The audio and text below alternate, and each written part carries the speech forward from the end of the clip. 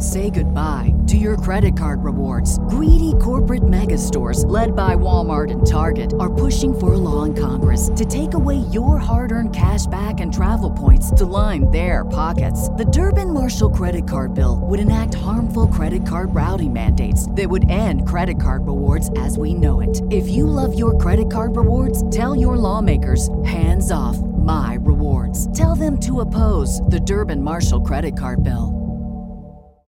As humans, we're naturally driven by the search for better. But when it comes to hiring, the best way to search for a candidate isn't to search at all. Don't search, match with Indeed. When I was looking to hire someone, it was so slow and overwhelming. I wish I had used Indeed. If you need to hire, you need Indeed. Indeed is your matching and hiring platform with over 350 million global monthly visitors, according to Indeed data, and a matching engine that helps you find quality candidates fast. Ditch the busy work. Use Indeed for scheduling, screening, and messaging so you can connect with candidates faster. And Indeed doesn't just help you hire faster. 93% of employers agree Indeed delivers the highest quality matches compared to other job sites, according to a recent Indeed survey. And listeners of this show will get a $75 sponsored job credit to get your jobs more visibility at Indeed.com/podcast. That's Indeed.com/podcast. Terms and conditions apply.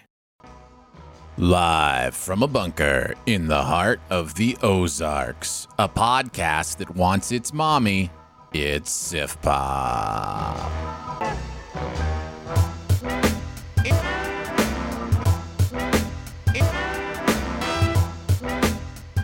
Welcome to Sif Pop Weekly, streaming live most Saturday mornings or available to download later in your podcast feed, unless, of course, you're a patron. Patrons get perks. Patrons get those perks. I'm your host, Aaron Dicer, and he's an overrated co-host. Sorry, celebrated co-host. Couldn't read my own handwriting. It's Andrew Ormsby, ladies and gentlemen. I am arresting you for the murder.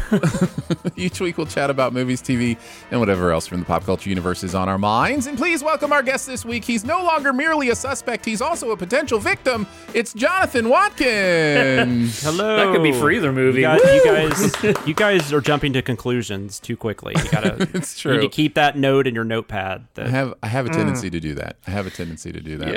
Yeah. Good to have you back, Jonathan. How have things been? It's been a hot minute since you've been on the show. Yeah, I mean, I've talked to you a lot since then, but well, yes, we work together, so that is common.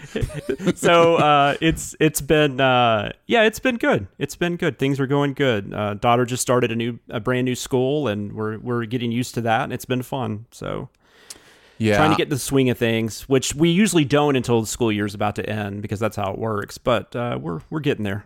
It is that time of year. School has started back up, and yeah, it's definitely a whole new rhythm of life once school starts up. I just know it's interesting because we had a guest that didn't work out this week, and I was kind of at the last second trying to figure out who to have on, and then all of a sudden you popped up in our work chat, and we're like. Man, I just saw See How They Run, and then earlier that week you're like, I just saw Barbarian. And I was like, well, he's already seen both the movies. Why don't you come on and talk about them? So yeah, that worked out. It worked out nice. And these are both going to be fun to talk about for various reasons. I'm excited to talk about Barbarian. I'm excited to talk about See How They Run. We'll also do a best ever challenge today on best ever Sam Rockwell. So the best movies that Sam Rockwell has been in. And then, of course, we'll do some buried treasure at the end. Before we get into the reviews, I do want to quickly mention that the next couple weeks may be a little bit different. I won myself a contest. So, not even kidding. 10,000 entrants, and somehow I won the grand prize. Crazy. But I'm just glad you're calling it the right thing now. I had to help you with that. That's true. I won a full trip, travel, lodging, all, to the Fantastic Fest in Austin. Does Alamo Drafthouse put it on? Is it like their baby? I think so. I think they started it with, I know in those, it was Ain't It Cool News at the time. They're not involved anymore, but I mean, I think it was through Alamo Drafthouse. I believe that's right. So I will be headed to Austin. One of the often guests of Sif Pop, Ian Whittington, will be going with me as my +1. And for the next probably 2 weeks, we'll see how it goes. we will be doing reviews of the movies we see at Fantastic Fest and talking about the experience and those kind of things. So we'll be doing some Fantastic Fest coverage. Jonathan is correct. For a while, I was calling it Fantasy Fest. That's a whole different thing. That is whole different festival that I did not win a contest to, and that I would probably not have permission to attend. So Fantastic Fest is what we will be at. So I wanted to give you a heads up on that the next couple of weeks we will be doing that. I think other than that, I think we're ready to talk about these movies. Let's kick it off and talk a little bit about Barbarian. Yeah. This is 476 Barbary, right? Yeah, I'm renting this place. No, I booked it a month ago. Are you sure you have the right place? Yeah. What am I supposed to do? Why don't you come inside and we'll call these idiots.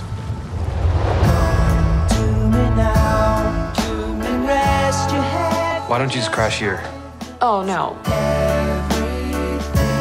I don't know if you got a great look at this neighborhood, but I don't think you should be out there by yourself. It's dry and there's a lock on the door. By the way, I'm Keith. Tess. In town for a job interview, a young woman arrives at her Airbnb late at night only to find that it's been mistakenly double booked and a strange man is already staying there. Against her better judgment, she decides to stay the night anyway, but soon discovers there's much more to be afraid of in the house than the other house guest. Barbarian is kind of, if I'm reading my Twitter correctly, kind of taking horror fans by storm. They are really buzzing about this movie. In fact, I think, Andrew, last week, you were like, man, everybody's talking about Barbarian. We should do Barbarian on the show. So we have. I guess let's not get too much into it yet. Let's just do the like it, love it, dislike it, hate it, or it was just okay. Jonathan, kick us off. I've literally thought about this, not literally, but I've thought about this a lot today because I don't know what to say.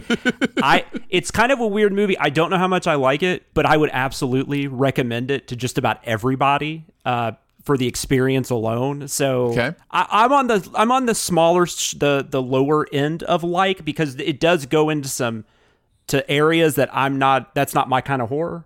But okay. But the way, I guess I'm going to say like it. All right, low side of liked it for Jonathan. And I will say it looks likely that we will be doing SIF spoils on both of these movies for separate reasons. So I'll go ahead and give you a heads up on that. Andrew, like it, love it, dislike it, hate it, or it was just okay? I'm actually kind of in the same boat as John, where I'll just say that there are parts of this movie that I absolutely love. I think there are parts of this movie that are very well done. And then there are other parts of this movie I just don't care for. So I'm going to go with high side of okay. So really close to John, but maybe a little less. Side of okay. I'm firmly in disliked it. I don't hate this movie, and I think I understand why it's appealing to people and kind of what they're seeing in it. But I genuinely didn't have a great experience. I guess I'll wait since I liked it the least. Jonathan, sounds like you liked it the most. Why don't you kick us off? What are some of your overall thoughts?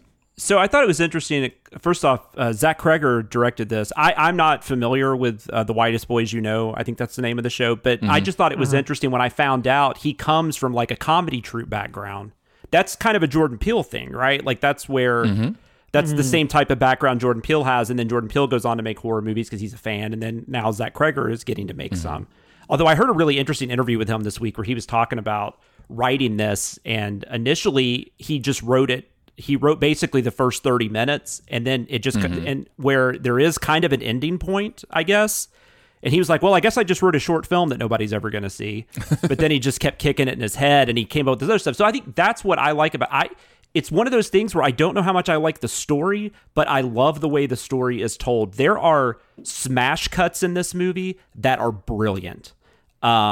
There are just things like that where the story gets to a point, you don't know where it's going, and then all of a sudden this crazy stuff happens, and then it smash cuts to like middle of the day in Los Angeles, and Justin Long is like singing Ticky Ticky Tacky or whatever that song is by Donovan or whatever. But it's a wild movie. It does get into, there is a subgenre of horror, because it starts off, you think it's just going to be like a typical home invasion. I think the casting is very purposeful too. I think Bill Skarsgård's the perfect person to put in that role because he's got that look, that you just don't know what he's actually thinking behind those eyes, but also the Pennywise, obviously. They cast Pennywise for, and I love the stuff with them at the beginning too. I think that's really brilliant, where he seems to be trying to make her comfortable, but he's doing it in a way that also is very creepy. Mm-hmm. And you don't know if that's just because he's uncomfortable, or he does, he's socially awkward or something, or he's actually, there's a reason why he's there and he's, going to do something to her. So you just don't know what's going to happen. And then when stuff starts happening, it's definitely not what you think's going to happen. And then it just gets crazier from there. Right. But I don't know. I think this movie's really interesting. I like how Cregger plays with structure, in this film. I think that's my favorite part of it. So it has more to do with the technical stuff and the writing than it does the actual actions and stuff that take place. Everybody in this movie is good, by the way. I think everybody gives a good performance and stuff, but it's just, like I said, it gets into some subgenres of horror that I'm just not a huge fan of. But I still respect the journey, I guess. Yeah. Yeah. Andrew, what are some thoughts from you? John's right there. Tonally, it feels kind of like two different movies, like the first half and the second half. I really like first half. The second half, not so much, because I think that the chemistry and the conversation piece between Bill Skarsgård and Georgina Campbell. Mm-hmm. Okay, yeah, between Bill and Georgina is great. It's uncomfortable. It's a great, shining a spotlight on how women can feel, exposed and vulnerable, around a guy. And, it even kind of, tries to commentate on, how a guy who can sympathize with that feeling. And so he tries to, do everything in his power to try and, make somebody comfortable. But at the same time, that itself comes off as creepy, like you said. That whole beginning was just astounding. The camera work and the cinematography and the lighting in this movie, stellar, absolutely stellar. I just don't like where the movie goes from there, really. Yeah, it sounds like the three of us all had very similar experiences, just came down with a different level of the enjoyment of the experience, kind of stair-stepped our enjoyment. I think the first part is the best part. This is a movie of thirds for me, more than halves. I feel like there's definitely 3 acts in this movie, which is common with the 3-act structure, although this is unlike any 3-act structure I've ever seen. Yeah. Which is probably what's partially attractive about this movie. Absolutely. Is that it's doing something you're not used to movies doing. And I totally get that. Unfortunately for me, this is the big swing that is the strikeout. This is the trying to do something interesting, trying to do something new, but it's just a miss. And in fact, for me, kind of ruins the experience in a lot of ways. Because I, like you, Andrew, was really enjoying that first part, especially the dynamic, the gender dynamic, the conundrum dynamic. What would you do? As a dude, I'm thinking, what if I was the guy who was already there? What would I do? I was thinking, what would it be like to be, a woman and feel vulnerable, and what would I do in that situation? And I think the movie handles all of those questions in really interesting and authentic ways, which is just why the big swing they take after that, for me, just kind of undermines everything, because all of a sudden we're in a completely different movie. It really is, for me at least, a completely different movie. Now, the plot isn't completely different. The plot makes sense from beginning to end. I totally understand what's happening. It's just the tone changes so much, and the format even feels like it introduced. Well, the Justin Long introduction's interesting, but I will say this: second half, there are things I like about the second half. I think there's some genuine humor in the second half. I love the scene with the tape measure. I think everything about that tape measure is hilarious. So funny. Yep. So, and I don't want to really get into why it's funny because I don't want to explain where he is, but I just love that scene. But also the stuff that just and then there's a shot of a character diving that is just one of the funniest shots I've ever seen in my life. I don't know if that was supposed to, I think it's supposed to be funny. I think it is because I don't know how it could be. This is the thing, because nothing in that, I shouldn't say nothing, so very little in that first third is supposed to be laugh out loud. Correct. Funny. But there's awkward meet cute stuff, but it's nothing like that. So much in the second 2/3 that is supposed to be laugh out loud funny. And there's stuff going on with the Justin Long character that is interesting, and I like some of the dynamics that they present, especially when he ends up meeting some of the other characters and some of his actions. But at the same time, that character does feel like he's in a completely different movie. And I had a hard time. I know some people aren't having that. That's where I had a hard time. Like, it did take me out a little bit at times. Mm-hmm. Have either of you, it's also a Justin Long movie, have either of you seen Kevin Smith's movie Tusk? Mm-hmm. Yep. Mm-mm. That reminded me a lot, or this movie reminded me a lot of Tusk, because the first third is really edge of your seat, white knuckling the armrest. But then the third act, like when Johnny Depp gets introduced and stuff, it's so ridiculous. That's what I've heard. And that's kind of how I feel about this one. I do like, and I don't know if this is what you were talking about, Aaron, but I do like, and I hope this isn't too spoilerish, which you said earlier we are going to do a spoiler cast on, but I mean, if we work our way around it, we won't necessarily have to, but we'll see. We'll see how we feel. Well, maybe it's because I was talking to Aaron before we started recording. There was stuff going on in my theater. I had to go to the restroom, so I missed out on some stuff. But what I think I gathered from this movie is it's the reversal of that gender vulnerability. Mm-hmm.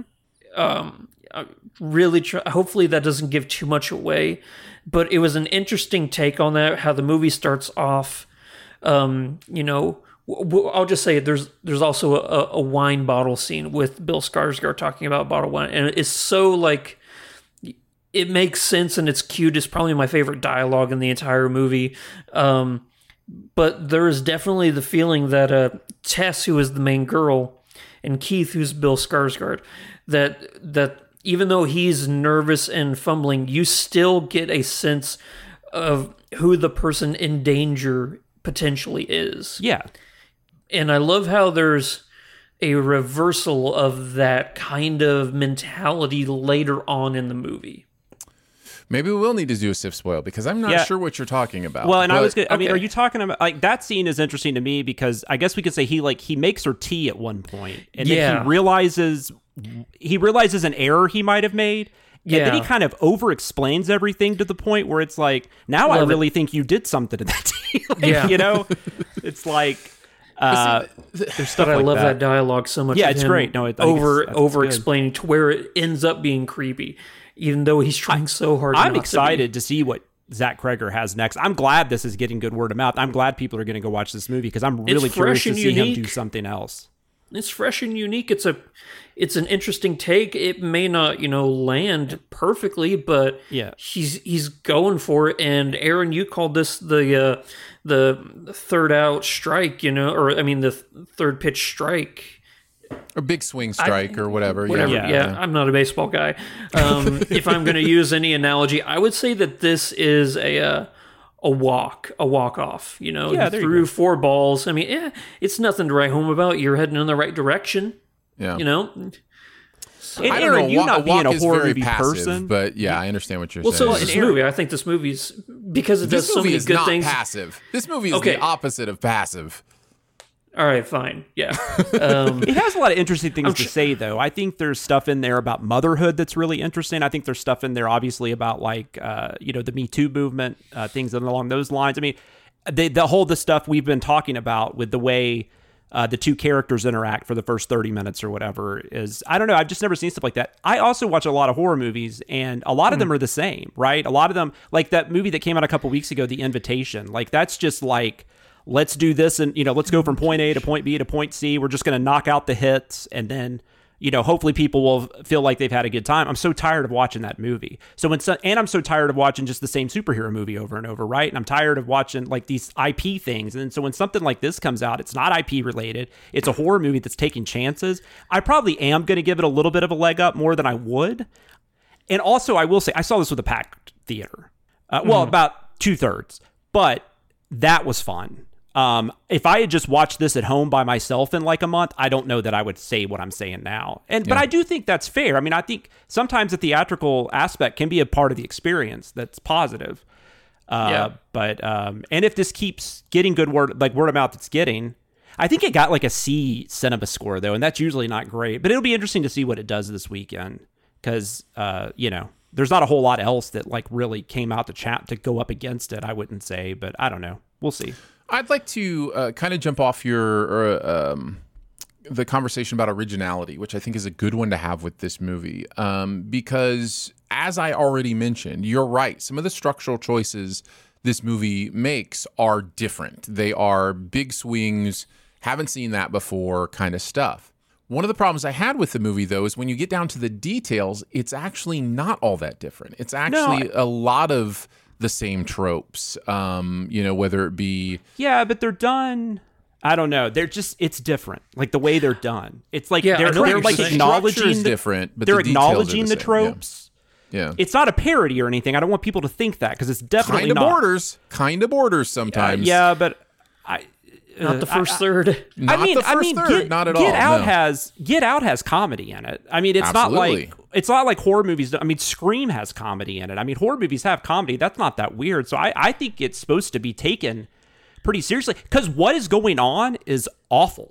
Like what has happened to a specific character and why they are where they are at that point, and why they're doing what they're doing to these other characters. This sounds so stupid the way we're having to walk around everything. Yeah. But I mean, because we do go back to the past and we see some things that happened in the past.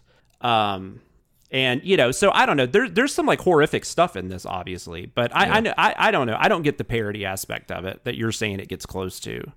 I think that, and I guess maybe if we do the sip spoil, I can talk about some details. I think the last act specifically, not necessarily the second part, but the final third is horror cliche, horror trope, almost to the edge of parody. But maybe that's just how it hit me. But I know some of the stuff, 100%. Some of the decisions that are made are definitely tropey. I'm not really disagreeing with anything you're saying. I think it's just the terms. I just don't know that I would call that parody. Sure. I think it leans hard. Well, I wouldn't overall either. I'm saying bordering. I think it's purposefully leaning hard into some cliches, and I think I think all that's on. I think a lot of that's on purpose. I think it's not as good as Malignant, because I really dug Malignant for a lot of reasons. Like, I would say I love that if we were talking about that, but it reminded me of that kind of approach. Malignant digs really hard into tropes, and even to the point where it has purposeful bad acting. This one doesn't quite go that far, but I don't know. That was kind of the movie I thought of when I was watching it, even though they're not similar at all as far as like story and stuff like that go. But they're both horror movies that take these like genre conventions, and I feel like they do some interesting things with them. This one doesn't do it as well as Malignant, but I think that's still the thing. And I would take 20 of these over any like More Invitations or name whatever generic horror movie that's come out in the last like 10 months. I don't think this is Jordan Peele level by any means. I don't know. It's interesting enough to where I would at least horror fans, I would hate for you to skip it just because you think it's, going to be the same old thing. I'd be very surprised if a horror fan skipped this. It seems like it's getting a lot of buzz in the community. So yeah. I mean, I do tend to look at word of mouth on some of these, at least if I go see them in the theater, because they just, a lot of, I don't know. They're just, I don't know. It's just a lot of, I don't know. I don't know what I'm trying to say. Never mind. But yeah, I would hate for someone to miss this just because they, are concerned about that aspect of it, I guess. I think I see the Malignant comparison. I think that's a fair one to bring up. The movie that it reminded me of that came out last fall, I think, maybe last spring, maybe this spring, sorry. I can't remember exactly. Do you remember the movie Fresh? I think we talked about it on this show. Yeah, that came out earlier this year, I think. It was on Hulu. Yeah. Yeah. Yeah. It reminded me of, I think Fresh is a better version of this movie for me. Yeah, it feels Fresh is a lot better. Feels a lot more consistent. It deals with the same kind of subject matter in, I think, a more consistent, nuanced way. And the metaphor works better for me overall. You used the word consistent. I like that because, there's the tonal changes are so abrupt and shocking that it's, I mean, if the movie did a better job of transitioning or making it clear at the beginning that that's what they were going to go for down the line, like just an Easter egg. But the way John was describing how he saw the interview with Zach Kreger saying that this was initially just going to be a short film. If the short film is that first third, then I totally get that. And then he just added on stuff afterwards. But when he added stuff on, it feels like a different movie almost. I'm glad you mentioned the technical stuff there earlier, Andrew, because I do want to go back to the lighting. I think the lighting in this movie is so good. Exceptional. So good. When she walks out the next morning and you see that neighborhood, that is amazing. Yes. Everything about now, there are some, like, if we were sending this movie, we would send the hell out of that scene because it makes absolutely no sense. There's a Airbnb there. That makes no sense to me, at least. Maybe that is common. I don't know. But it's just stuff like that, and then and parts of the way they light the house and the basement, and that's pretty exceptional stuff too. Yeah, the consistency is a big thing. The final thing I would mention with that, and I think this can be my one last thing, is there's such a nuance in like that wine conversation, right? I really enjoy. And when I say nuance, I don't just mean nuance of topic.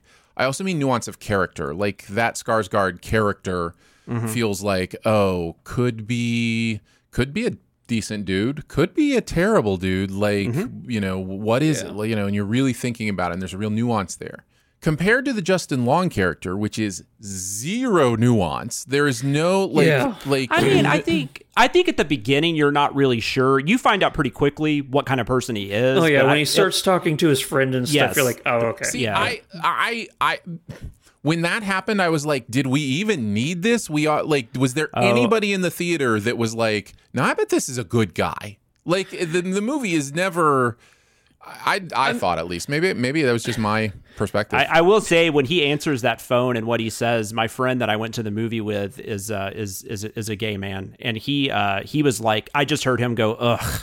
I mean, it was, and I don't blame him. I don't blame him at all. Well, that's what I'm saying. Like, there's nothing about this character that I was ever going, I wonder if he's actually a good dude.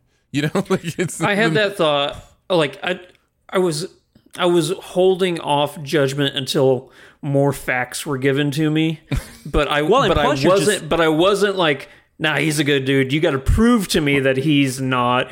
It was more along the lines of, it doesn't sound too good. And also you're also dealing with that smash cut. That's the beginning of the scene is where all this happens, and you're already you're almost kind of like in shock because you're like, what is going on right now? It's like, who are these people? Why do I care? And then I will say this though, the movie also, what I like about it is it doesn't treat the audience like it's dumb. There's a scene that goes back in the past and it doesn't say like 5 years later or 5 years ago, it says nothing, but you figure it out on your own because you can watch visuals and realize, okay, this is like 1980 or something. And then the radio comes on and you're like, okay. Yeah. It was a very smart and, clever way of doing that flashback. But I think that has a lot to do with that scene with Justin Long, though. I think a lot of it is just you being so like out of sorts because of the way the movie's telling its story. I think you really don't know what to think for a while. And I think that serves his character kind of well because it does make him a little more dynamic, I guess, just because of the way he's placed into the film. But yeah, that scene on the phone and stuff, and that bar scene, we didn't need that. That seemed a little excessive and didn't seem. I mean, because I think before that, we're already pretty sure we know what happened. But do you guys have one final thing you want to mention? Either of you have any more points to get out there? It's I guess it's the quickest post-credit scene in the history of movies. I didn't understand that. I didn't either. I'm even trying to remember what it was. Why? Like, did we need? I mean, it literally progresses like, nothing. It's just Oh, I know what you're talking about now. Yeah, no, it doesn't.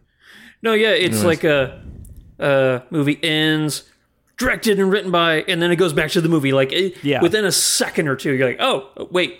And it's just like somebody accidentally left the camera on. Like there's nothing there. It's just, it was a weird one for me. But I also will say, I mean, and not to, I still, once again, don't want to get too much into spoilers, but I will say, I do find sympathetic monsters interesting. And that's kind of part of what you have going on here. Like I said, the movie does there's some interesting things I think about motherhood and stuff like that in this, and I thought that was interesting. But I can't really think of anything else that wouldn't be spoilery. So. Man, I missed a lot of critical information in this movie when I went to the bathroom. I don't think so. I just think I'm just beating around the bush, so I think it's harder for me to make sense. But if you guys don't mind, just a really quick possible Sif spoil for this one. Yeah, we'll do it. Because I we'll need answer some your stuff questions. explained. Yeah, we'll answer some questions. Absolutely. If we have answers. Yeah, that's I do believe true. there are questions this movie gives us that we won't have answers for. But okay. But yeah. But yes, we will get there. Well, there you go. That is Barbarian, which, by the way, called Barbarian not just for the nature of the film, but also because the street it takes place on is Barbary Street, and so they are barbarians, which I just figured out today. That is one of the things. He was asked that question, and he basically said the movie needed a title. That's really all he would give as an answer. And but I mean that obviously that's part of it at least. But I wondered if they named it Barbarian and then named the street Barbary Street. So which is very possible. It could have gone either way. All right, so there you go. Recommend from Jonathan. Andrew, would you say recommend, not recommend? There's enough interesting and good here. I would recommend it. Yeah, you know what? I'm not gonna say that you're gonna like it, but I don't think you'll be disappointed you saw it. There's not like there's a ton of stuff at the theater. I mean, you can go see Top Gun, I guess, for the 8th time, or just go check out this out. Like, what is it, like 90 minutes maybe? It's not very long. Hour 40, yeah. Okay. Yeah. Both the movies this week were in that hour 30, hour 40 range, which is really nice. Strangely enough, I'm gonna absolutely recommend it to horror fans. And I guess I would say the only people I don't recommend it to are the people who listen to this or watch this that just know you're in line with me on horror movies. Like if you're dead in line with me usually on horror movies, then you may not have a great experience with this one. But you know what? You never know. So that's there's just enough interesting. So I was really excited. I was glad Aaron went and saw it because I really wanted to know what he thought. I'm not shocked by what you thought. I think I made a joke that I was, but I'm not like super surprised. But I was just curious. This was one. Like where I didn't know where you'd land because there are horror movies obviously you like, Well, I mentioned Fresh. Fresh is a pretty, gruesome, gory concept. Midsommar, I think, was one you liked Midsommar more than I me. enjoyed. Yeah. Well, enjoyed is a weird word to use. I know what you're saying. I was just about to say appreciated. Hey, if Florence Pugh was in Barbarian, you might have liked it more. You never know. Florence Pugh can almost make anything good. She's incredible. But Georgina Campbell, by the way, is great. She's great. I had not seen a lot of her stuff before this, but she's really good in this. I like her a lot. I'm going to keep an eye out for her for sure. Yeah. Absolutely. All right, let's move on to See How They Run. Sorry, sir. How much longer do you intend to hold us all hostage? Or is that the idea? Gather all the suspects and interrogate each of us in turn until the mystery's solved? Marvin Cocker-Norris, overrated playwright. Celebrated playwright? Oh, I'm so sorry, sir. I can't read my own handwriting. There was an incident. I'll kill you. It's as good as a confession. Let's not jump to conclusions, Constable. In the West End of 1950s London, plans for a movie version of a smash hit play come to an abrupt halt after a pivotal member of the crew is murdered. When world-weary Inspector Stoppard and eager rookie Constable Stalker take on the case, the two find themselves thrown into a puzzling whodunit within the glamorously sordid theater underground, investigating the mysterious homicide at their own peril. Long live the return of murder mysteries. My God. Is another murder mystery with a decent cast. You've got Sam Rockwell and Saoirse Ronan playing our lead detectives, and then Adrian Brody is in here. Many other people whose faces you may recognize. David Oyelowo. Yes. I'm glad you said that. I have no idea how to pronounce that. So let's talk about it. Andrew, why don't you kick us off? Did you like it, love it, dislike it, hate it, or it was just okay? I liked it. I had a lot of fun with this movie. I liked it. All right. Nice, solid liked it. Jonathan, what about you? Oh, I always hate when people say this, but I really feel like this movie was made for me. I loved everything about this movie. I came out of it. I think I put on our work Slack. But this movie is delightful, and that's really what it is. I mean, it's not perfect by any means, but it's super fun, super fun. It is one bad Sam Rockwell accent away from being a perfect movie. I loved this movie liked as well. his accent. What accent was it? Did Ian go see this, by the way? No, I don't think he did. I would love to hear, because I was just like, that is not a British accent. I don't know what he's doing, but it was. I don't know. It worked. I thought it worked. Oh, I'm just kidding. I know. I will say I'm on the low side. Like Poirot. I am on the low side of loved it. I did debate going high side of liked it, low side of loved it, but I think I really enjoyed this enough to crack over into the loved it category. Yeah, it's like an A-. That's right there. Feels about right. Low end of Jonathan, loved it. You get to kick us off again with some general thoughts. So I know I saw a trailer for this, and I don't know if they just didn't mention it in the trailer. I had no idea what this centered around. I had no idea. This centers around a production of The Mousetrap, which I believe, with the exception of like COVID era, this is the longest running. It's still running in on the West UK. End. It was out for a while because of COVID, but then it's back now from what I read. And it's been running since the early 50s. Because I think this is based around the 100th show. Yeah. And it's in 1953, I think. So I guess 52 or 53 is when it premiered. And I've never seen the play performed, obviously, in the UK. I have seen a production of it here. I've read the short story several times, Three Blind Mice. I'm a huge Agatha Christie fan. So just centering this movie around her work was more than enough to interest me. And then on top of that, you have these really fun performances by Sam Rockwell and Saoirse Ronan. Saoirse Ronan is so good in this movie. She's the best part. Oh my God. Stellar. But they're back and forth. Just the dialogue in this movie is excellent. There's just I know I missed stuff because I was laughing, so much at times. But they just don't make movies like this anymore, right? It's like it's just this quaint little cozy mystery, and they can be really fun when you get this kind of cast and this kind of like energy and this kind of writing involved. And I had a blast. Biggest surprise of the year, probably. Oh, nice. Yeah, nice. Yes, I will go next, but before I do, I was just looking at some of the stats for the Mousetrap's run. 70 years, opened in 1952. It has been running 70 years.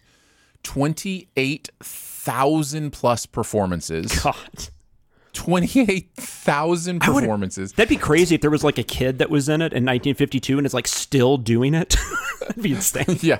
10 million plus tickets sold. Wow. Over those 70 years. That is so cool. If I go to the UK, I told my wife already, whenever we make that England trip, I was like, I'm watching The Mousetrap. We're making that happen. Just to be a part of that history. There is one original cast member that is still in every show. Nice. I thought maybe that happened. So, but it is a person who is passed away, and so they are now a prop in the show. That's right. I heard about this. Wasn't there a skull? Didn't they donate their skull? Oh my God! Are you being serious? No. I'm thinking about a different guy. I'm sorry. No, there was a guy who donated his skull to be like cleaned and stuff, and now he is the official Hamlet skull. He is, but it's a totally different guy than what we're talking about correct. here. His pre-recorded voice is still heard. Oh, okay. As so you're not joking. A newscaster. Okay. I thought you were joking there for a second, like you were they propped a corpse. No. But he still performs. That's interesting. In the show every performance. Also, the clock above the fireplace is the same clock as 1952. Nice. It has not been replaced. So yeah, what an interesting thing. Over 460 actors have appeared in the play. Which, to kind of go tangentially off of that back to the movie, Were Richard Attenborough and Sheila Sim ever the actual cast members? I thought about that, and I didn't look it up before we started recording, but I was thinking about that because that's the other thing about this. I like when movies have a fictional story, but they put real people in it. So you do have Richard Attenborough as a character in this movie. Agatha Christie is a character in this. It's that's Sheila interesting to me. And what was it? John Moore, who was an actual producer and stuff. Yeah. I as far as I know, all the play people should be actual real people. Yeah, I guess. I mean, some of them I hadn't heard of, but it's funny because they said Richard Attenborough. I'm like, oh yeah, that's the old guy from Jurassic Park. And then they showed. Yeah, but then they show this incredibly tall, slender, handsome man. I'm like, that doesn't look like the Richard Attenborough I know. I like that actor too. I can't remember his name, but he was in The Kingsman. Harris he Dickinson. played Ray Fiennes' son in that Kingsman prequel. Yep. So I'll go next with some general thoughts about why I like this movie so much. You mentioned Saoirse Ronan. She is a huge part of it. She is just so likable, so interesting. Has quickly become one of my favorite actors working. I just think she does incredible work. I also think this movie handles its meta-ness in a really careful and well done way. It never feels too wink wink nudge nudge. It saves its biggest wink wink nudge nudge for the end of the movie, and that works. I like that, because the play itself also saves its biggest wink wink nudge nudge for the end of the movie. Or the end of the play. So it makes sense. I also think it does a few things that it kind of gives you some information, and we can talk some more about this when we do the Sif spoil. That is. It's one of those things where jokes turn into great plot, which I'm not going to say any more than that here, but there are a couple instances where you laugh at something because it's funny. And then later on you go, oh, that thing I laughed at was actually important, so yeah, I really appreciated how this movie did that. I really enjoyed that quite a bit. Andrew, what are some of your general thoughts? I'm just going to get my two negatives out of the way just because you guys have been so perfect and you've mentioned everything I want to mention about this movie so far. My big negative is I don't like that there is narration in this movie. I could have done without that. I know I'm going to probably be the minority on that, but... I mean, it's kind of a staple of the play itself, and it's just, Is it? See, I don't know anything about the Mousetrap, so... Yeah. So if it is, then I'll give points back to it for being, clever that way. And not only do I not like Sam Rockwell's accent, I don't like his performance. I don't like his character because he became so uninteresting, and I was so focused on Saoirse Ronan and loving her that I didn't care about him much at all. And I think he's supposed to be the main guy in this movie, but... Is he? Is he? I don't know. Is Saoirse Ronan the number one? I think she's really kind of more the main character. He feels just kind of like a straight man to her, which I think they just play off each other really well. I mean, I'm not. I can see that. I liked him. I just think I can't. I don't think it's possible for me not to like Sam Rockwell. So that could be a me thing. Yeah. But I see what you're saying. Is there a murder? You don't know. Yeah. Sorry, had to do it. We'll talk about that later, Aaron. We'll talk about it later. Gonk says, is it at all similar to Knives Out? In that it's a murder mystery, sure, but not really. They're very different movies. And it's not. And I don't. When I say Agatha Christie revolves around her, it's nothing like the Kenneth Branagh movie. I mean, it's nothing like Agatha Christie movies. It's a whole different type of. If you've ever seen the movie Radioland Murders from the 90s, that's not as good as this. This is better than Radioland Murders, but very similar style. It also Clue, maybe it's just that kind of rap. What am I trying to say? The way the characters talk to each other, and it reminded me a little bit of Clue. Once again, I don't think it's as good as Clue, but it reminded me of that. If those are probably the better examples if you're trying to think of something to compare it to, but I think it's still kind of its own thing. So. Yeah. Also, I stumbled in the beginning of this movie because You went to the going into bathroom? this, You gotta stop going to the bathroom. going to the bathroom all the time in these movies. I can't hold my bladder. No, what happened here was I was looking at this cast going in, and I like some of the screenshots because I hadn't seen a trailer for this before I went in. I was expecting a Wes Anderson movie because so many of the people in this movie are Wes Anderson-esque. Sure. And there was a lot of symmetry, in the cinematography of this movie.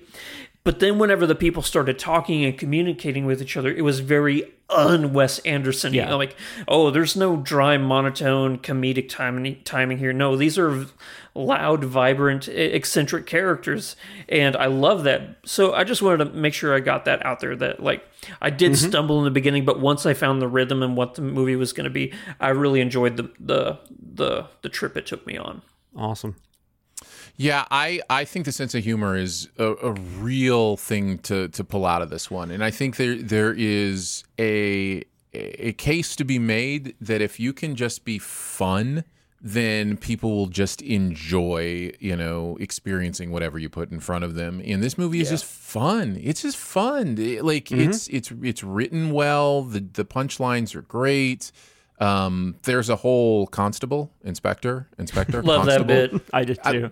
It kills every time it slays, and it's so simple. And like it's just stuff like that throughout this movie. It also kind of has like an Edgar Wright thing to it. Like if like Hot Fuzz, it kind of reminded me of that a little bit too. Just the dialogue and the way they rap with each other. Tom George is somewhere in between Wes Anderson and was this his first movie? I know he did TV. I couldn't tell if. I looked him up. I couldn't find like a big movie that I recognized or anything. Sure. Yeah. Yeah, so if nothing else, I think you're going to have a good time. And if you like a good murder mystery, I think the murder mystery part of it's pretty good too. I think it. I mean, it all makes sense. I mean, I will say like I went back and forth with what I thought about the resolution, but it's fine. And that scene is so good. There's a bit with where tea's being served that results in probably one of the movie's funniest moments. Yeah.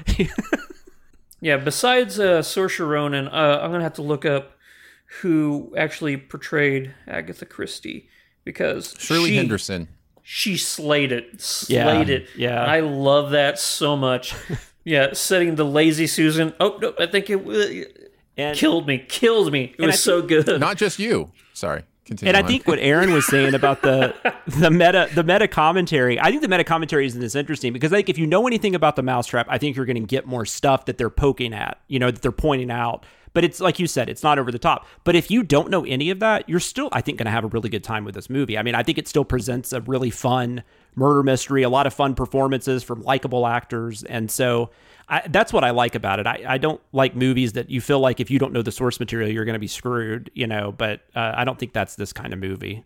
But it does play with all that in a really fun way if you are familiar with that. And I think some of it you'll pick up on anyways, especially like Aaron was talking about, like where the final sequence takes place and all that kind of stuff. So, but yeah, it's so much fun. And apparently you have to have the cast and crew stand in a room with the dead body for multiple hours just staring at it. Apparently. By the way, there is a 1955 film called See How They Run as well. This is not a remake of that film. Okay. It is a completely different. And it's not. Movie. I mean, the film itself is like it's an original thing. Like it's just based around something that actually, like a play that actually existed. Well, Mousetrap, Three Blind Mice. See how they run. Yeah. See how they run. Yeah. So. Yeah. Oh yeah. But the mystery within the movie, that's not something that actually happened. I don't think. I can't imagine how. I think we would know about that, but beware if it did actually happen. Well, and it's interesting too how it does bring in the actual case that the Mousetrap was loosely based on, and that's true as well, which is pretty fascinating. But the stuff that actually takes place in the movie is not based on any kind of fact. It's just. But I love stuff like that. Are you saying that the Agatha Christie story, this was actually taken from a real case? Yeah, she said that was where she got the idea. I don't know how similar they are, but like that was where the idea came to her but obviously like who she puts in as the murderer and stuff, I don't think that's based on the case. I think she just took the basics and then just created her own. our own story, which makes sense. I mean, a lot of people do stuff like that. Like you'll see, something and then create your own murder mystery or whatever. Yeah. Do you guys have anything else? Any one last thing for See How They Run? I just hope people go and see it. I highly recommend people go see this. This is a fun movie. I don't think it's really going to do that well, but maybe. I hope it does. Are you talking about like financially or like critically? I don't know how well it's going to do at the box office. I feel like this is a movie that's probably going to catch on at some point, and like I feel like this is because like Clue, for instance, Clue was a bomb, and that movie has stayed in the zeitgeist, since 1985, whereas movies that were actually hits in 1985 haven't. So it could be that. This is one of those movies that fits into the category of when I go hang out with some of my college buddies on New Year's, like we do every year, I'm putting this one on because they will not have heard of it, they will not have seen it, and they're going to enjoy it. Like every year there are just a few of those movies that just fly under the radar, and I get to be the hero and go watch this amazing fun time, and they're like, I didn't even know this existed. So that is fun. So that's Aaron has an ego. If you guys didn't know this, and what he likes it to be me. He likes it to be massaged. The guy with 3 weekly podcasts? In fact, he likes what it are to you be talking massaged. about? He likes it to be massaged way too much. And he also looks a little bit like Bill Skarsgård. So, we never really know. We never really know what's going on there. Yeah, make sure that Aaron opens the bottle of wine in front of you. Don't accept any pre-dipped tea bags, nothing like that. Yes, Doc Tracy, there is no post-credit scene in this. That is true. All right. I guess I will say my one last thing. Actually, I'll save it more for spoilers, but I think it addresses, Andrew, your issue with the narration. I really, really liked how the movie used the narration at the beginning. I thought it was really clever, and it even does a callback about halfway through to it that I thought was really clever as well. I have a pretty. Yeah. I would assume I have a pretty comparable. I guess I'll talk about that in spoilers because I don't want to say that movie and then people are like, "Oh, I get it." So yeah. All right, so let's move on. I guess before we hit the best ever challenge, I do want to first throw out a thank you to our amazing Sif Pop members. We love and appreciate you for supporting Sif Pop. Means the world. Keeps the website going. Keeps the show going. Big time appreciation for that. We right now are doing a members only pre-show every week where we go over the latest episode of Game of Thrones House of the Dragon. So we talked about episode 4 this week on the pre-show. If you're interested in that, just go check out the Patreon, patreon.com/siftpop. And that should give you all the information you need to know. So if you go to SifPop, patreon.com/SifPop, you can check that out. It starts at $3 a month, and you can look at the different categories there. Say goodbye to your credit card rewards. Greedy corporate mega stores, led by Walmart and Target, are pushing for a law in Congress to take away your hard-earned cash back and travel points to line their pockets. The Durbin-Marshall credit card bill would enact harmful credit card routing mandates that would end credit card rewards as we know it. If you love your credit card rewards, tell your lawmakers, hands off my rewards. Tell them to oppose the Durbin-Marshall credit card bill.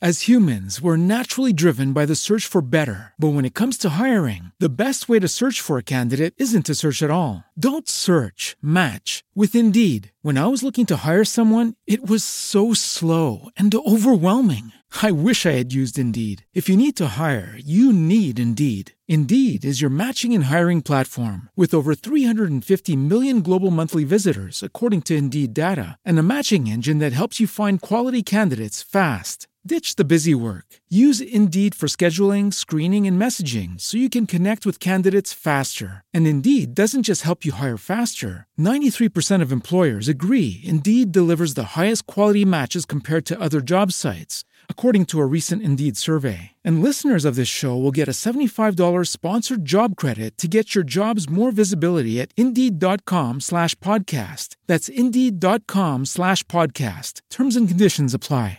All right, let's move into the best ever challenge. We're going to do best ever Sam Rockwell movies. These are the best movies that Sam Rockwell has been in. We will go from number 5 to number 1.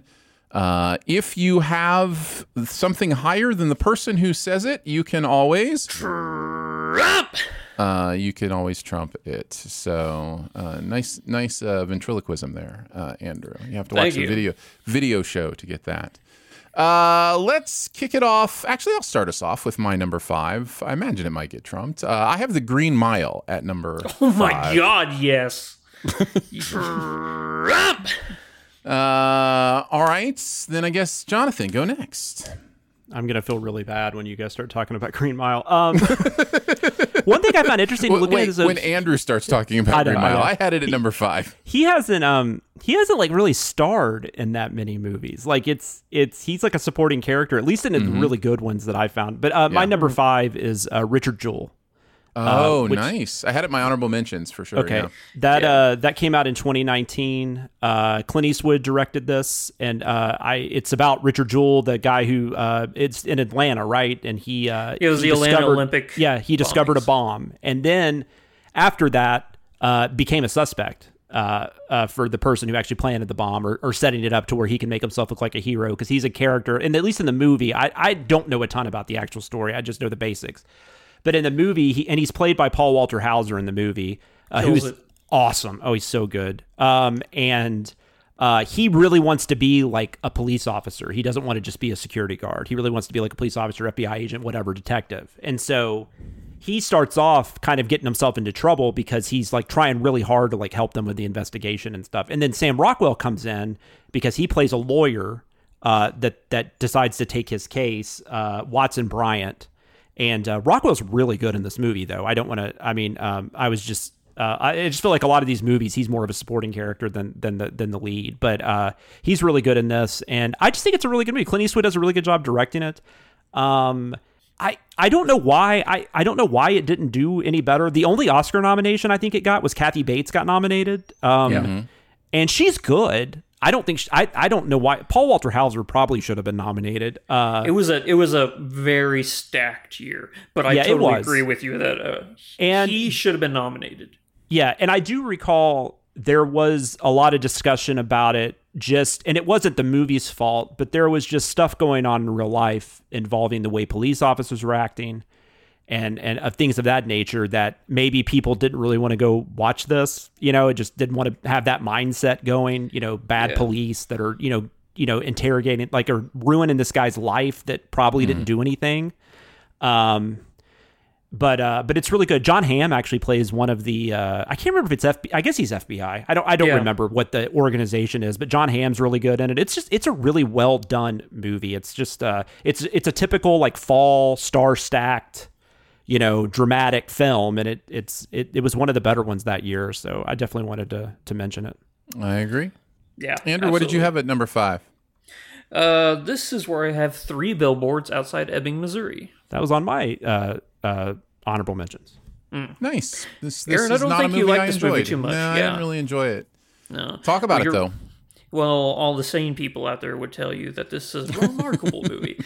No, I think that Frances McDormand, whenever she gets together with like the Coen brothers, she really has a way about herself, but somehow she brings that character that I've appreciated her in all those Coen brothers movies, and she's made it even better in this Martin McDonagh movie, and I think that she is amazing in it.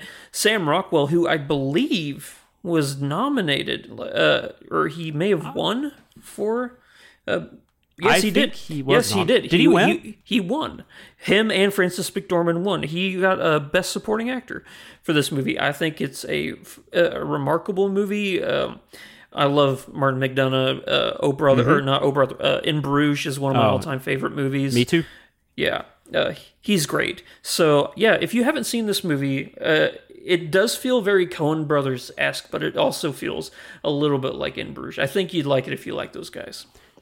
Yeah, I liked it. I will say that Woody Harrelson's also really good in it, and yes, I have a really there's a path, there's an arc his character has that ends in a really, really tragic way, and just having experienced some of that in my own personal life, that was really interesting to like watch that. I was just like, I don't know, that affected me a lot more. And I think that's partly why I really kind of got into this movie more. The Sam Rockwell character is really interesting, but I felt like I haven't seen it since the theater, but I did really like it. But I did feel like he kind of got let off the hook a little bit. I mean, he does like, I don't know, maybe he doesn't, but there was something about his character I just remember troubled me.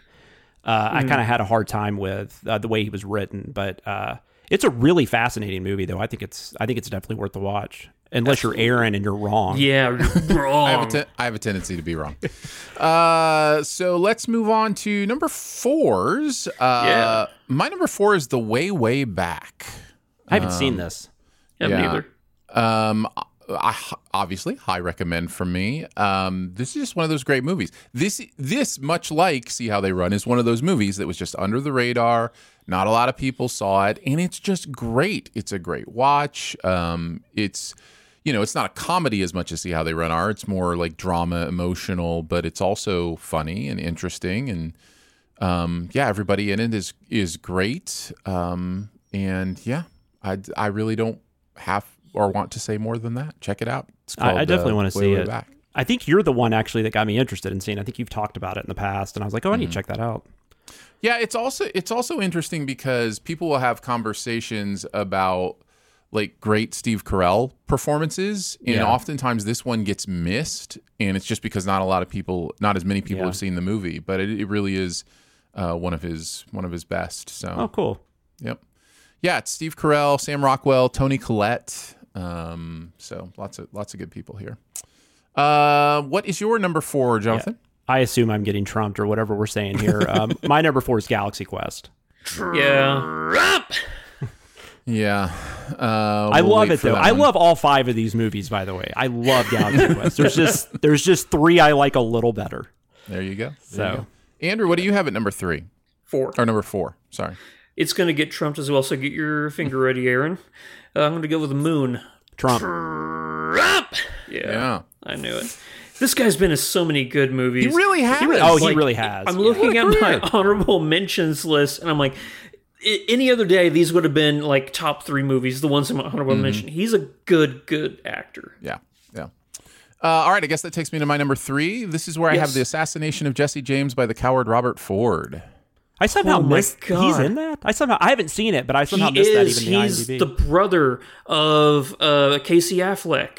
Oh, okay. Okay, cool. Aaron, I'll trump it, but it wasn't on my list initially. You don't even have it on your list. How are you going to trump that?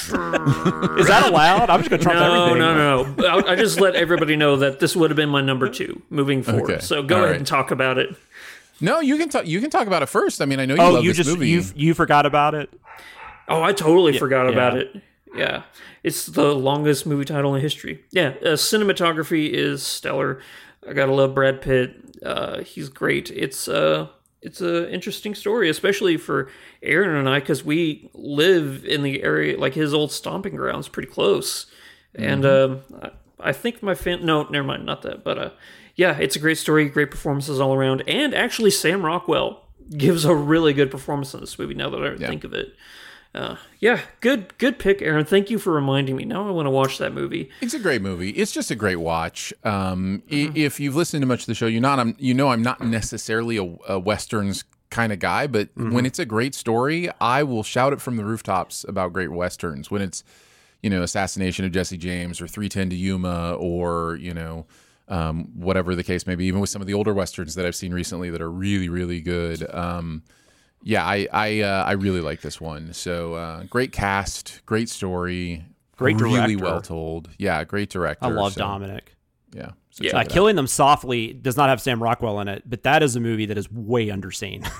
That movie is awesome. Make sure you watch the one with Brad Pitt, though, and not the one with Heather Graham. Those are 2 very different movies. Yes, they are. Yeah, I was. If you're not saying I don't recommend the one with Heather Graham, but it's not the one I'm talking about. No, but if you see the one with Heather Graham and you you want to see the one with Heather Graham, and then you get the brutally violent other one with Brad Pitt, you're going to be a little shocked. Yeah, it depends on what you're in the mood for that night. You want some Joseph Fiennes, Heather Graham, lovemaking? I would check that one out. That you're not going to get that in the Brad Pitt one. So no, not at all. Your number 3, Jonathan. Frost Nixon. Yeah, that's in my honorable mentions. Yeah, me too. This actually might be my favorite Ron Howard movie. I would have said Apollo 13 probably like 5 or 6 years ago, but this one just really got me, and I've watched it like a decent amount of times since, and I don't rewatch a lot of stuff anymore. So but anytime it was like when I had like traditional cable and it would just be on like, HBO or whatever, I would, wherever it was, I would just watch the rest of it.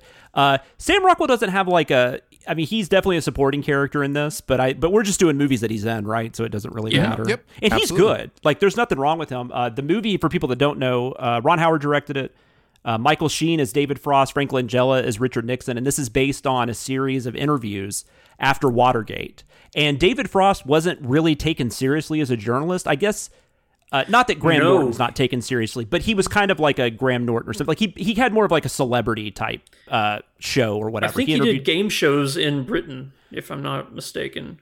Maybe that's right. Maybe I'm confusing him with somebody. It's along those lines of like he was a TV personality as opposed to like he was a TV personality. That's a good way to put it. I think you're right though. I forgot about that part. But just the idea that he would be the one to come and and then that's kind of what the movie's based around, is just the series of tapes that they made together, and it's just about him eventually kind of getting to the heart of it, and and all that stuff. Sam Rockwell plays another journalist.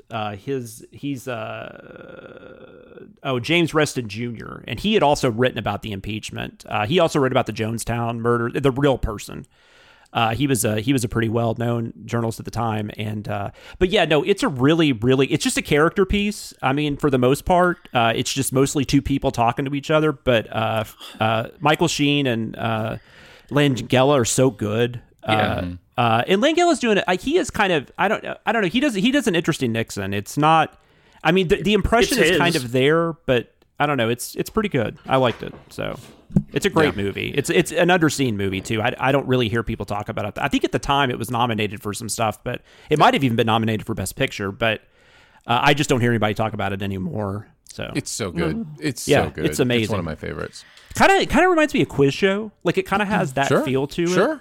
Yeah. Yeah. Well, if I'm not mistaken, the reason why David Frost was the one doing this interview is because that's who the Nixon campaign was like saying, hey, A, this guy's British, so he doesn't care about American politics, and B, he's a TV personality, so he's simply going to, ask some easy handed questions. Yeah, softballs. Just so he can get U.S. publicity. And how this movie turns that around, it is brilliant. As I was making as I was making this list, and this one popped up, I realized that I really need to see this movie again. Yeah, it definitely needs to bump up my rewatch list because it is so good. It is. I'm glad you guys like it so much. Andrew, your number 3. This is where I have Galaxy Quest. Trump. It makes me happy that you trumped it. It really does. I'm glad that you trumped it. All right, let's move on to our number 2s then. This is where I have Moon. That's where I have it too. All right. Well, we will talk about it now then. Jonathan and I had Moon at number 2. Andrew had Moon at number 4? 4. So obviously we all love this movie. Talk about another beautiful little under the radar film. This is really, really good. The atmosphere in this one is so picture perfect. The tone is so picture perfect that you just like sink into this sci-fi world and what's going on, and then just the structure of what happens is it's just compelling. It's just straight up compelling filmmaking, and it grabbed me and didn't let go. So I really love Moon. Oh yeah, it's great. I think the one thing kind of disappointing about it is that Duncan Jones, like, because he did Source Code after this, which is also outstanding with Jake Gyllenhaal. I agree. And I really like, in my mind, like he should be on the same level as like Denis Villeneuve at this point, but he did Warcraft. He picked the wrong studio film, right? And Warcraft actually, it's kind of interesting. It's not good. I mean, it's not a good movie, but I don't think it's because of him. I don't think that movie was going to be good. Mute is kind of terrible. Yeah, and then Mute was not good at all. But that was a Netflix thing. So I think Warcraft kind of screwed him up. He's got something now he's supposed to be doing called Rogue Squadron, and I don't know what that is, and I don't even know if it's actually happening. Do you mean Rogue Trooper? Rogue Trooper, sorry. Rogue Squadron, that would be like a Star Wars thing, probably. It sure would be. I think they actually just canceled Rogue Squadron. Yeah, that's why I had that in my mind. Patty Jenkins. Well, I think they just canceled the Patty Jenkins one. Yeah. But yeah, no, Moon is excellent. Know as little as you can going in, I think, is the best way to go about it. But yeah, it's that kind of that cerebral sci-fi kind of thing. I don't know. This is the kind of sci-fi I like. Because I didn't know it was going to be sci-fi whenever I watched it. Like I had like near future and as opposed to sci-fi, but the story twist that comes halfway through, I'm like, oh, I had no idea I was watching this kind of a movie, and I am here for it. Can you imagine seeing the kind of year that Top Gun Maverick has had, making $800 million or whatever it's made, and then going, hey, that Star Wars property about fighter planes? Let's cancel that movie. Like what? By the way, I did want to say before we get away from this, Moon is like kind of, I think that might be the one we've all mentioned where he's the main character. I mean, he's really he's one of the only characters. So it shows that he can definitely lead a film. I hate that he hasn't gotten that opportunity more. I don't think he's had a great career. It's not like he has anything to complain about, but I wish we had more movies where he's at the front and center like this. Yeah. But anyways. All right, Andrew, you're number 2. Aaron, you knew this movie was coming eventually, and you hate it, and I love it. We're going to talk about 7 Psychopaths. Yeah, go for it. Yeah. I hate this movie. I just haven't watched it in a long time. Well, do you like it better than 3 Billboards? Yes. No, I'm talking to Aaron. Oh. I was just, because those are like, he apparently doesn't like either one of those Martin McDonagh movies. So do you like In Bruges? I love In Bruges. In Bruges is one of my favorite movies. Yeah, I'm not a huge fan of stuff. At least you're not wrong about that. You're like, Westerns At least I'm right about one thing. Yeah, Westerns are terrible. I hate these other 2 Martin McDonagh movies. Yeah, I'm sorry, Andrew. You get it. Talk about this brilliant film. You've seen it then, John? Yeah, it was on my honorable mentions. Okay. I love the Sam Rockwell character in this movie. He and Christopher Walken's the chemistry between him, Christopher Walken, and Colin Farrell. That triad right there are just so great. The way that Colin Farrell plays this straight man to a bumbling, adorable Christopher Walken and this crazier than all get Sam Rockwell. It sounds like 3 people that shouldn't work well together, but that chemistry is so good. And Woody Harrelson as this psychotic mob boss, it's so good. And then how Sam Rockwell is so convinced that everything is going to play out like in a movie, like we're going to have the shootout in the desert, and what your gun can't jam when we're having a shootout in the desert. Like he thinks he's in a movie pretty much. I absolutely adore this movie. Adore it. It's so well written, and it I like just how it has that kind of that back. It's essentially a movie about screenplay writing, which is really fascinating to me. Even though it's a standard, it's kind of like a heist thing or whatever, or criminal crime thing. I also think that, speaking of Colin Farrell, he's one of the most frustrating actors for me, but McDonagh gets him. Like, I don't know how he gets him to do the performances he does in those 2 films. I don't know if he's in the new one too, isn't he? I think Colin Farrell's actually in this one, which excites me almost more than the fact that it's McDonagh, because I know Farrell's going to do something really fascinating. But then you go watch like Miami Vice, and you're just like, it's the same in Bruges cast, right? It's Gleason too. Yeah, that's true. Gleason's in it too. But you go watch something like Miami Vice, and you're just like, this guy's terrible. You go watch like In Bruges, and you're like, he's awesome. Or although the Batman when Miami he becomes Vice. The Penguin, apparently. I don't know. The guy I saw in the Batman didn't look like Colin Farrell, so. Oh, that's right. Yeah. I thought he wasn't in the Batman. I thought we decided that. Not. Yeah, we decided it is the Penguin. Yeah, we didn't see any. He was very good in that. Yeah, but yeah, number 2, 7 Psychopaths. Number 1, Aaron. Galaxy Quest. Know what you? Yeah. I've got Galaxy Quest at number 1. Andrew, you had it at number 3. Is that right? Yes, I had 4. And you had it at number 4, Jonathan. This movie is flat out great. It is so much fun, so quotable, such a perfect, loving spoof of Star Trek too. You know, like Star Trek conventions and fans, and you can feel that there's care. Love. Yeah, you can feel that there's care here for fandom. Speaking of Justin Long, right? Yeah. Justin Long pops up in Galaxy Quest. So I knew it. Yeah. Oh my God, I knew it. I absolutely love Galaxy Quest. What do you guys want to say about it? There's a red thingy moving towards the green thingy. I think we're the green thingy. I honestly think this is where I really became a Sam Rockwell fan. Oh yeah. I mean, he might actually be the best thing about this movie in some ways. Alan Rickman though is so good. But the Rockwells, who my wife and I quote constantly, like it's you know, the do I?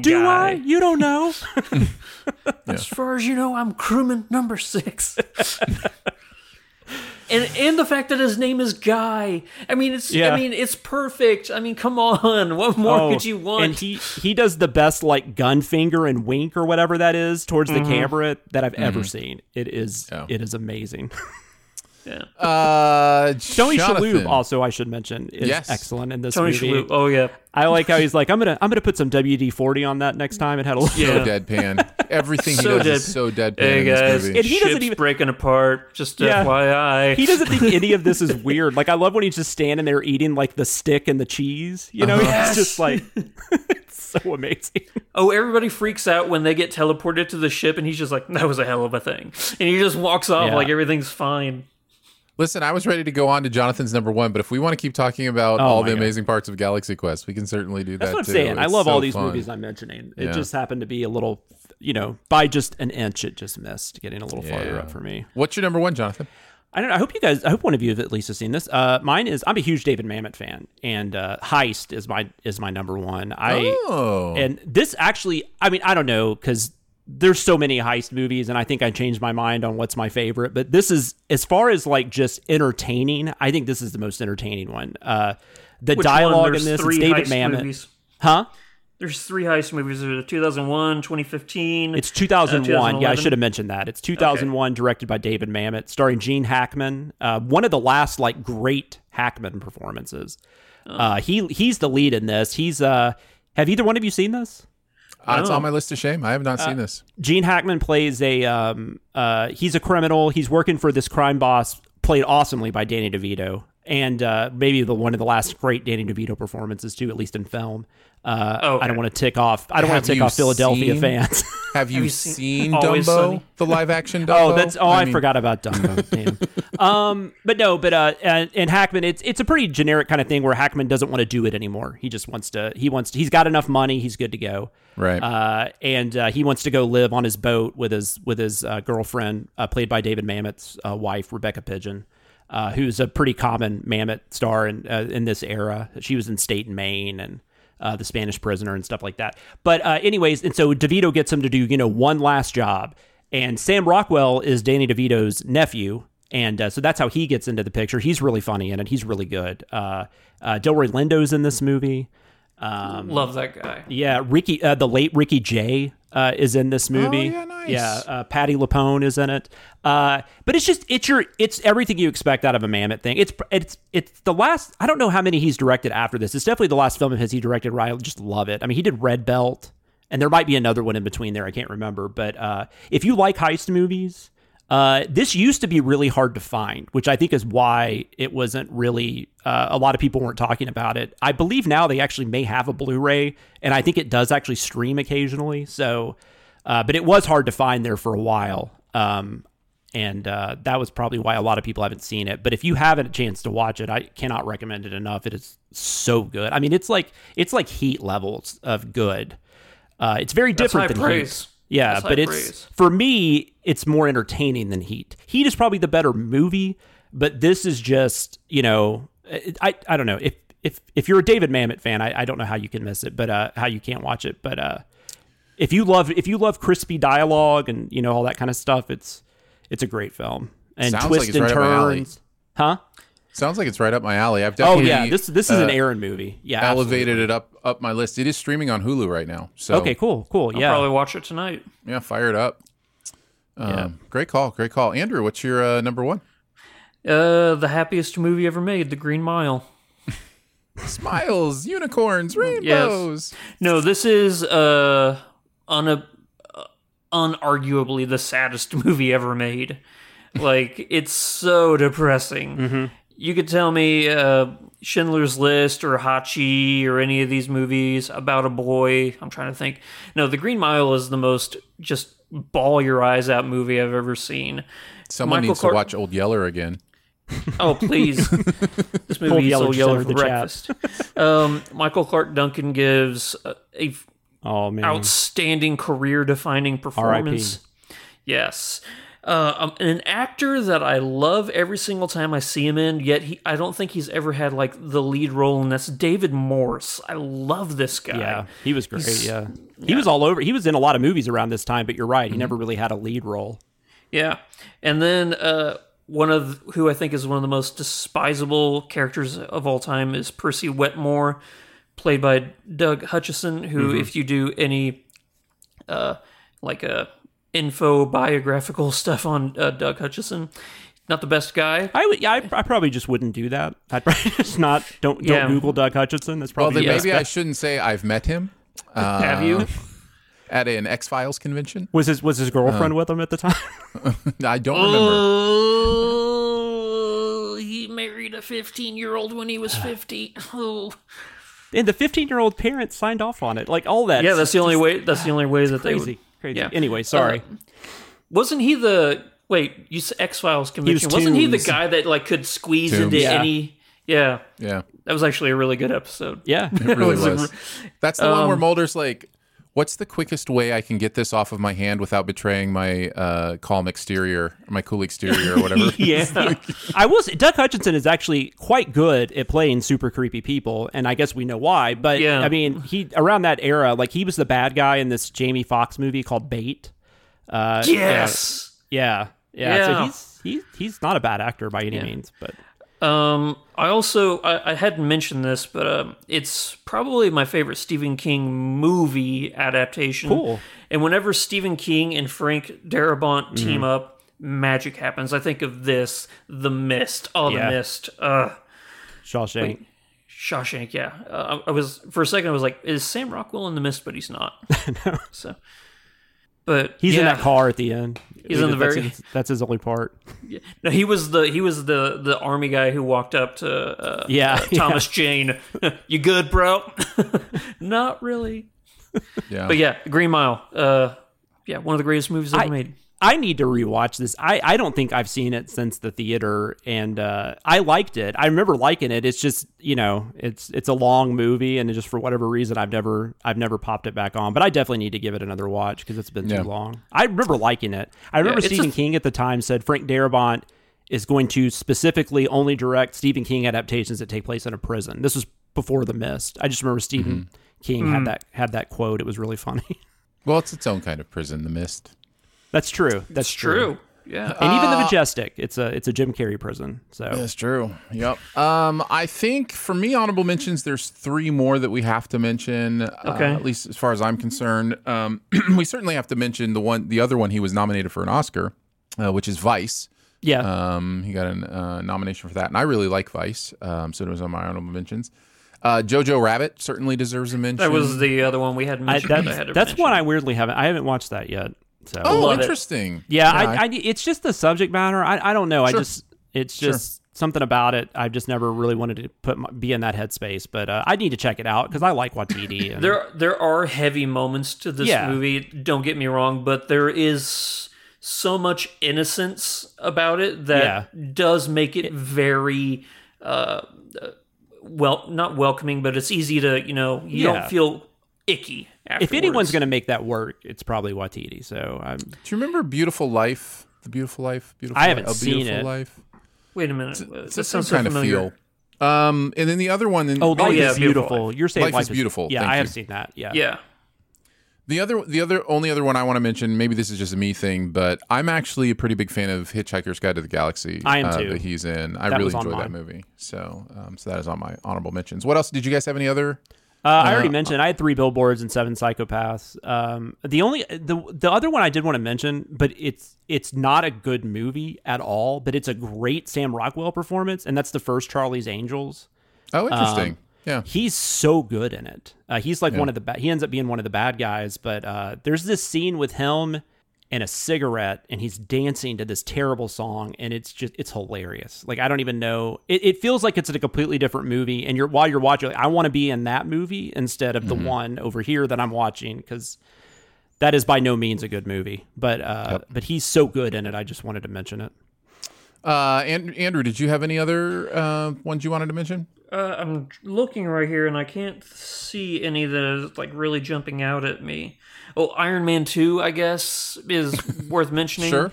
Sure. It's a thing that I'm sure you've seen. Have either of you seen Choke? No, I've read the book. Yeah, I didn't like it. I haven't seen the movie. I did read the book though. That's what I was, because it's Chuck Palahniuk. I can never say his name. This guy wrote Fight. I don't know how to say his name either, but the guy wrote Fight Club. Yeah. And that's also Rockwell's the lead in that, right? I believe so. Yeah, he is. It's him and God. There's a scene in the book that involves anal beads, and I was thinking, I don't know that I want to watch that. Like, I don't know that I want that visual. Fair. And I know it's in the movie because I was told. So I was like, Fair enough. I don't remember that, and I have no desire to jog my memory. So. Let's move on to Buried Treasure, shall we? Unfortunate time to move on to a category called Buried Treasure, but we are going to do it anyway. So what do you guys got? What's that one thing in any area of pop culture that you want to make sure people know about?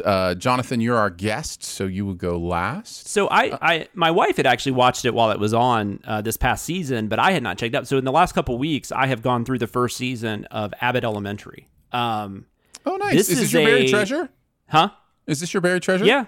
Oh, I was just telling you would go last, but you're going first. Oh, I thought you said go ahead and go. I am so sorry. No, do you want to edit me out then? No. Go ahead. Tell us about Abbott Elementary, because I love the show. Sorry. So I love it. And it's interesting because we just don't really talk about, like, network shows don't really get talked about that much. But this made an appearance. This was nominated for some Emmys, and Cheryl Lee Ralph won. I think Best Supporting Actress in a Comedy. She's one of the teachers in this, and then Quinta Brunson, who's the star of the show and is also the creator, she won, I think, a writing Emmy. And I'm so happy because, the Emmys don't really... I mean, network shows don't get Emmy nominations anymore. And I think Modern Family, I think they said was the last sitcom maybe that did. Or maybe The Good Life is one of those. But yeah, this show's really funny. And if you want to watch it, it's on Hulu and HBO Max. The first season is. It's only like 13 episodes. You can watch it like in a couple of days. And it's just all about this public school. I can't remember where they are. Abbott. Oh, is Abbott that's the name of the town? I would imagine so. Their rival school is Costello Elementary. Yeah. But anyways, it's just about this group of teachers at this public school, and it's really funny. The entire cast is great. My favorite might be the principal, who's played by this Janelle James, who I had never seen in anything before this. She's hilarious. I hope she gets some Emmy recognition at some point. The guy who played young Chris Rock in what was that sitcom called? Like Everything About Chris or whatever. Yeah. He was also in Walking Dead. Tyler James Williams is his name. He's in this. Lisa Ann Walters in this, so you might have seen. Like, she's a stand-up comic, and but it's a really great cast. It's a really funny show, super wholesome. So if that turns you off, probably don't want to check this out. But no, I'm kidding. But no, it really is. It's like it's a family-oriented show, but it still has some bite to it. And it's not like your standard network sitcom. Like, I think it's got a little bit of originality to it that, at least with the cast, maybe just the cast makes it work. But I don't know. It's really nice to see a network show that's actually worth watching. So Tyler in the live chat says Abbott Elementary takes place in Philly. I think Philly. That's right. That's right. I believe that is correct. I in the also suburb love this. of Abbott. There is it's towards the end of the season. It's like maybe the second or third to last episode where they decide to start a gifted program. it might be the 30s, like the funniest 30 minutes I've seen in like a little while. It's a really good show. It is. It's really good. It's I really wanted to talk about it so recommend much, I went out of turn. So that's right. I loved it so much, I butted in line. I'll go next because my treasure is not buried at all, really. I'm going to talk about Rings of Power because I don't think we've really talked about it on this show very much.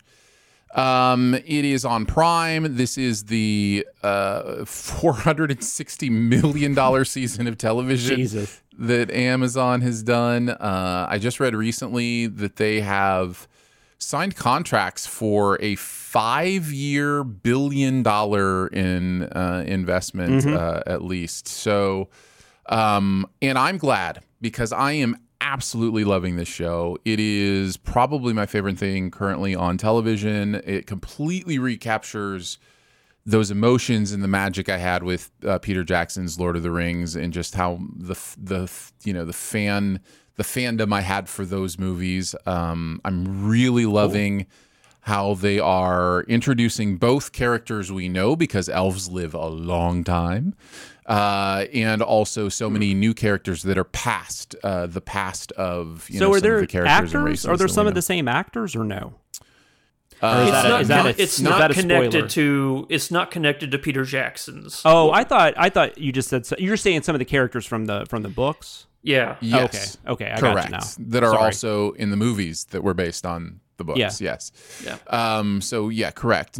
I don't think there's any of the same actors at all. No. But I don't know why being coy. Elrond's here. Galadriel's here. What? There are a couple other names I could drop that I probably won't, just because they would be a little bit spoilery. But I am absolutely loving it. I'm falling in love with all of these characters. There are things about it that it does that I didn't realize I was missing from my fantasy television and Game of Thrones, that I was just like, oh, this feels so nice. Like, this show doesn't want to hurt me. Like, this show wants me to feel good. There's no incest. What's going on? I thought that was a fantasy staple. It was all the incest. So there's that, and then there's, it's expansive. And aside from that, even just foundationally, it almost wouldn't matter because it looks so beautiful. I've never seen anything like it on television. Every frame of painting, as they say. So I just remember the first thing you said about it on our Slack was, this looks amazing. I was like, well, God, I hope so, because they spent enough money. Right? That would be that would be the worst thing that could possibly happen to it. I mean, if it had like a bad story or something, that'd be one thing. But if it looked bad, you'd be like, holy crap. Yeah, no, the money's on the screen. It really is. You can see it. And it's on the screen because it's not like they're paying, tons of money for these actors. Most of them, are fairly early in their career, haven't done a ton of other stuff. They're putting the money into the visuals, and every prop you see on screen looks so detailed and perfectly worn and perfect in its environment. And nice. it's really incredible production work. I've got to get to it. It's so good. So good. Busy. Andrew, why don't you finish us off? All right, just real quick, Sam Rockwell, honorable mention, the first Teenage Mutant Ninja Turtles back in 1990. Oh yeah, of course. That's Sorry, right. I'm so sorry. He's so like very Thug sorry One it took or us this something. long to say it. He is Thug. No, he's Head Thug, not Head Thug. Thug. I saw it on IMDb. I couldn't remember what it said. Something like that. I knew. That's fine. I actually remember seeing him in the movie. Like, I know he has one line. He goes, "Go to this warehouse, you'll get your answers," and he's talking to the cops at the very end. I rewatched it like a couple years ago, and I was like, "Is that Sam Rockwell?" It is up. indeed. Like, sure enough. Yeah. This isn't a buried treasure because it's very popular, but I am in the minority, I have found, with this, and I just want to know what you all have been smoking, because She-Hulk is phenomenal. I like it. Like, I'm not even joking. She-Hulk might be one of my favorite Marvel shows. Like, out it's of a all of TV them, show, huh? It's like an actual TV show. Yeah, which that's is what I kind of a nice like change of about it. pace. Yeah. I mean, Tatiana is stellar primo. I love her. She is absolutely adorable and perfect. I love everything that the show tackles, because the breaking of the fourth wall. You have all these extremely ridiculous characters like Titania, and then all the guys that she goes on dates with. It's a very interesting look into, kind of like with Barbarian, but definitely not tonally the same. How, women can feel vulnerable and, like preyed upon. And even though she has all these powers and strengths, that feeling doesn't go away. And I think that's supposed to be, the main takeaway from this show. I'm loving all the Easter eggs. This show is beyond hilarious. I think it's one of the funniest shows on right now. And I'm not joking when I say that it's creeping up to one of my favorites. Are there a lot of people complaining about it? I haven't really. A lot of people hate the show. Apparently, I've only seen the first 2 episodes. That hasn't been my experience. Really? My experience, what I have seen and heard, at least from the people I listen to or see on Twitter, mostly people are digging it. But that's because you only follow people that agree with you. So I do know that that there was a lot of complaint about the CG early on, and that's understandable. But yeah, I'm looking at IMDb really and it has a 5 out of 10. Oh, geez. Oh, so it's getting review bombed. Yeah. That tends to happen when it's like something that's female centric, which is really sad. But I still haven't watched past the second episode just because I haven't had time. I really liked it. And plus, it's only like 30 minutes, which is that's a huge plus for any show. Yeah. But is it just kind of like a weekly thing? It's like she's just like getting assigned cases and stuff. Is that kind of what's going on? That's cool. I like that. Not this past week, but the week before. It's an episode with Wong and this club girl, and I want a show just with these two with those two. I was having so much fun with them. I was dying. I was laughing so hard. And you just mentioned Titania, and I just realized I said Good Life earlier, and I meant Good Place, but that's Jamil, or is that her name? Yeah. She plays. Is she a villain? Jamila, huh? Yeah, she's Titania. Oh, that is a villain. Okay. Yeah, I don't know a lot of like Hulk stuff. So She-Hulk's main nemesis, I think. Yeah. Oh, okay. Yeah, okay. She-Hulk. If it's a very meta comic book, like how it's read portrayed in the show is just like how the comics are. Yeah, I remember reading a few issues here and there when I was younger. I just don't remember much about them, but yeah, I do remember it was very comic centric. Like it was more comedy than a lot of superhero comics were at the time. Yeah, it's which is cool, stellar. Yeah, so if you watched it early and you weren't sure about it, I'd say give it another chance because I love this show so much. It's also a little more adult than most of these shows have been too. Like it's sexual. Yeah, there's some like real adult life stuff in there. Megan Thee Stallion shows up in a very I saw the hilarious twerking way. memes. So yeah, I really like this show. I think it's doing some good things. There's an episode, I don't think it's too spoilery to say this, but I'll just say it revolves around a date that goes really, really well, and then something happens at the end of the date, and it just crushed me. Crushed me. I was about to cry. It broke my heart. And I was not expecting that from this show, and it's just like I think it just does some things really well. It's and part of that's Tatiana. I think she's great. I think she's an incredible actor. Yeah, she's awesome. Did you guys watch Orphan Black? Yes. Yep. I really need every episode, every season. I need to see it. Everybody says it was good, especially like I tend to feel like the last like couple seasons weren't as good, right? I don't know. Maybe I'm thinking of something else. Is that right? No, the last couple seasons of Orphan Black were not that great. I think the first like two or three seasons were amazing, and Tatiana was amazing throughout. That's what I hear. Like Oh, go ahead. Sorry. No, I was just saying. I just think they ran out of runway trying to figure out how to land the plane. So, yeah. Because I've heard that she gives what a lot of people consider like the best TV performance of all time because she plays multiple versions of a character, right? Okay. And that's putting it lightly. I mean, that show is all her of characters. If she doesn't work, that show doesn't work. I mean, it's all on her shoulders. But she's incredible in that. This show is adorable. Yeah, it's heartwarming. It can be very sad and depressing. Like Aaron and I said that. Like the scene you're talking about. It killed me. And yet it's so real. Good. And it does exactly what it's meant to do. So yes, a show about a giant green hulking lawyer woman is very authentic and real. Oh, and Ginger Gonzaga, who plays Nikki Ramos, her friend. I love her. I love her to death. Yeah. Well, there you go. That is She-Hulk on Disney Plus. Rings of Power is on Amazon Prime, and Abbott Elementary is on Hulu and HBO Max. Well, we did it, guys. We managed to do a podcast. We reflected the light down the passageway and saw the podcasting. That's how light works. That is how light works.